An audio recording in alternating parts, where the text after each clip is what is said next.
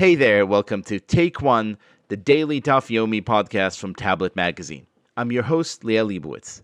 If you have no clue what a Daf Yomi is or what it is that we're trying to do here, just go back and listen to our very first episode.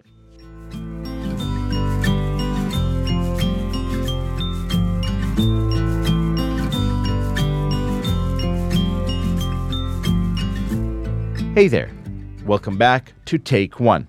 Because we read a page of Talmud every day of the week, and this is a podcast that only runs 5 days a week. Today we are going to read 2 pages, Tractate Brachot, pages 4 and 5. Page 4 starts with a really fascinating discussion about King David. And I asked my dear friend and my co-host on Unorthodox, the other podcast from Tablet Magazine, to join me and talk about this guy and his style. Hey, Stephanie Butnick. Hello, thank you for welcoming me as a rabbinical expert, a Talmudic scholar, which I am not, but I'm happy to be here. What is it like for you? This is an ongoing question I intend to ask anyone who's new to this as I am. What is it like for you to read this page of Talmud? You sent me the link on Sefaria, and you said, would you come in and talk? And I said, yes, of course, because, I'm really interested in this project that you're doing. I think, on our show, we talked to Adam Kirsch about the experience of reading Daf Yomi as a non necessarily, Orthodox Jew, as someone who is not, necessarily who we think of as reading this or who this is for. And I actually was really inspired by the things he said and how it's sort of just about taking ownership of your Judaism. So I'm really proud of you for doing this. And as a result, I'm apparently getting sucked into it too. But I'm proud of you for doing this. I really liked your first episode where you really broke things down for us and made sense of all of this. And it was for me kind of a shock to open the link you sent me and to basically read the text of the Talmud. I mean, obviously translated it into English. It's basically just like a legal document. Like the wording of it is so, it reminds me a little bit of the Haggadah, which is sort of the time where the only time I think for a lot of Jews where you hear these, we're doing this because of what has happened to me when I left the land of Egypt. That language is somewhat unfamiliar to a lot of Jewish people. And this reminded me a little bit of it, but here's one of the little nuggets that I really liked, the phrasing of this. The Gemara asked, if David knew, then why did he need the lyre?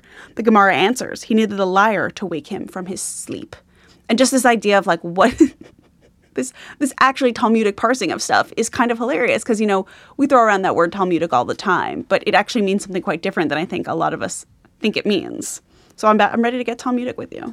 So this page begins with this great big discussion of King David, who seems to be very, very concerned that he might lose his place in the Olam Haba, in the world to come, for some kind of sin he may cause in the future. The Hebrew is Shema Yigrom Hachet, that he might sin at some point in time.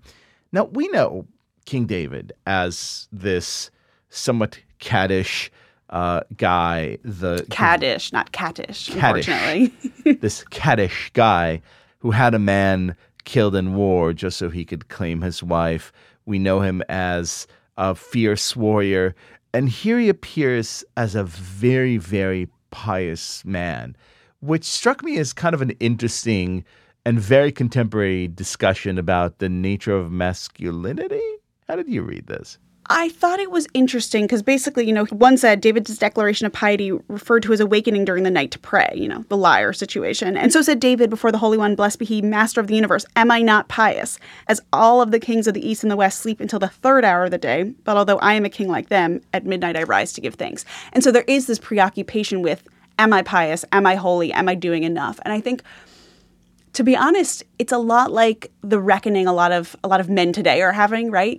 Am I a good person? Not to take this down a million notches from the biblical, but what if I do something bad? What if I slip up? And it almost reminds me in this sort of Me Too era that we're in, right? Which is actually when a lot of men are taking stock of their actions. And though they might not be a Harvey Weinstein, maybe they did something 5 years ago that made someone uncomfortable. Maybe in college they did something that they now realize crosses a line. And so there is this sort of internal reckoning that if feels kind of actually familiar to hear David doing it. And he's obviously, we may have canceled him in our era for his past behavior. He might have been the first man ever canceled. Well, one of my favorite comments on biblical commentary comes from a British historian and philosopher who said, if you want any reason to believe that these people actually existed, you just look at King David, because no people in their right mind would write their kind of like canonical document and then portray such an incredibly flawed character as one of the central heroes. I mean, he has so many questions. He says he's consulting some teacher who's some dude whose name I don't know, but he's saying like, what is it? Mephibosheth. Mephibosheth. I think that name should make a comeback among the kids born in 2020. Well, you Mephibosheth Butnick Cohen could be a very lovely name for your future children. Just saying. That's your next podcast. And it's kind of unisex too. But I love this. Did I quit properly? Did I rule ritually pure properly? Did I, like, what? He's asking all these questions, and part of it is he's saying he's not embarrassed to ask. And so I think that capacity for introspection is important in a leader, right? Even if he has done all of these kind of icky things like killing a dude so he could sleep with his wife, causing lots of men to get very angry at him throughout his various conquests. He's sort of wondering, when he takes stock of everything, and when God takes stock of everything, where he'll fall. I think that's right on. And it also sort of leads into the next page, Brachot, page 5, which is really this great big quest for spiritual healing. So basically, page 5 asks this age-old question of, why do bad things happen to good people? And the rabbis offer all sorts of explanations. First of all, saying, well, if something bad is happening to you, if you're ill, don't think it's just random. Examine your ways. Maybe you've sinned. Maybe you don't study Torah enough. But then if you seem to think that you're good spiritually, well, you should know that maybe it's because God loves you. And it says, for whom the Lord loves, he rebukes, as does a father the son in whom he delights. This is a quote from Mishlei, which is kind of really interesting, right? You want your kid to succeed, and sometimes you have to punish your children so they may learn. And the rabbis say, well, this is just how God looks at us. And it's part of the reason why King David is so obsessed with this constant searching, because he understands this logic of divine love. But then in page 5, the rabbis offer a radically different approach. It tells a story of Rabbi Elazar being sick and Rabbi Yochanan coming to visit him. And Rabbi Yochanan is asking Rabbi Elazar, is your suffering dear to you? Basically saying, is this to you some kind of proof that God really loves you because you're suffering so much so clearly because you're a righteous person and have done nothing wrong? Clearly, this is an indication that God loves you very much. And Rabbi Elazar said to him, I welcome neither the suffering nor its reward, which is kind of almost the opposite of King David's obsession, right? It's like, look, I know I'm very good, but let me just live here on earth without pain, and I'm fine without any divine rewards in the world to come. I mean, this is basically the plot of Succession. The father, the tough love, and the sons who both want approval and also don't care about approval. Look, I mean, what you were saying before reminds me of this very Christian idea that everything happens for a reason, right? And if you get sick, it's because God has a plan for everything. And I think that is frustrating. Also a very Jewish idea.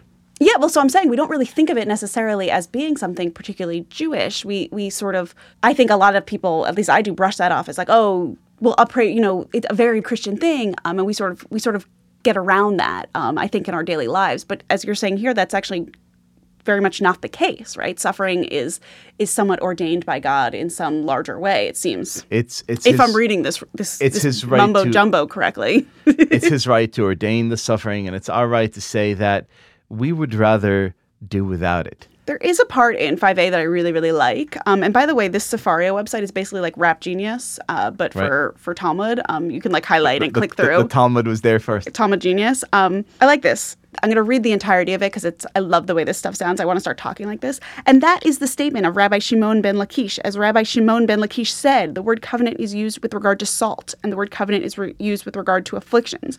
The word covenant is used with regard to salt, as it is written, the salt of the covenant with your God should not be excluded from your meal offering. With all your sacrifices, you must offer salt. And I think that's such a fascinating thing, this idea of salt and like, even just like the salt in the wound, the idea that salt is so much part of the covenant, which is something we think of, it's part of the Passover, as part of the tears, and that this covenant is a difficult one, right? It's the flavorful, bitter bind. Yeah, like a flaky Moldova salt, right? Like we'll sprinkle it on top of our covenant. And so I think what these 2 pages are here to remind us is that even though we may sin in the future, even though we might have sinned in the past, even though we might have not sinned at all and still been subjected to great suffering, our role is one and the same. Our role is to do as King David had done and constantly search and constantly try to see whether or not we are living up to the highest standard possible, and also constantly empathize with those who are suffering. I mean, it's kind of perfect that this is, it's January, whatever.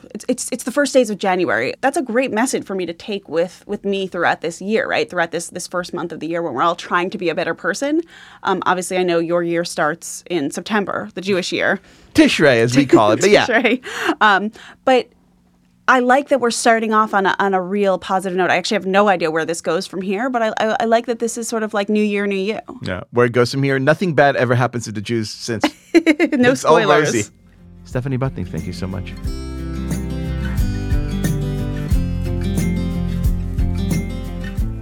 This has been Take One, a production of Tablet Magazine. If you enjoyed this show, please go rate and review us on iTunes or whatever platform you're listening to this podcast on. Each week, we'll be releasing new episodes Monday through Friday, covering the entire weekly section of Reading Daf Yomi.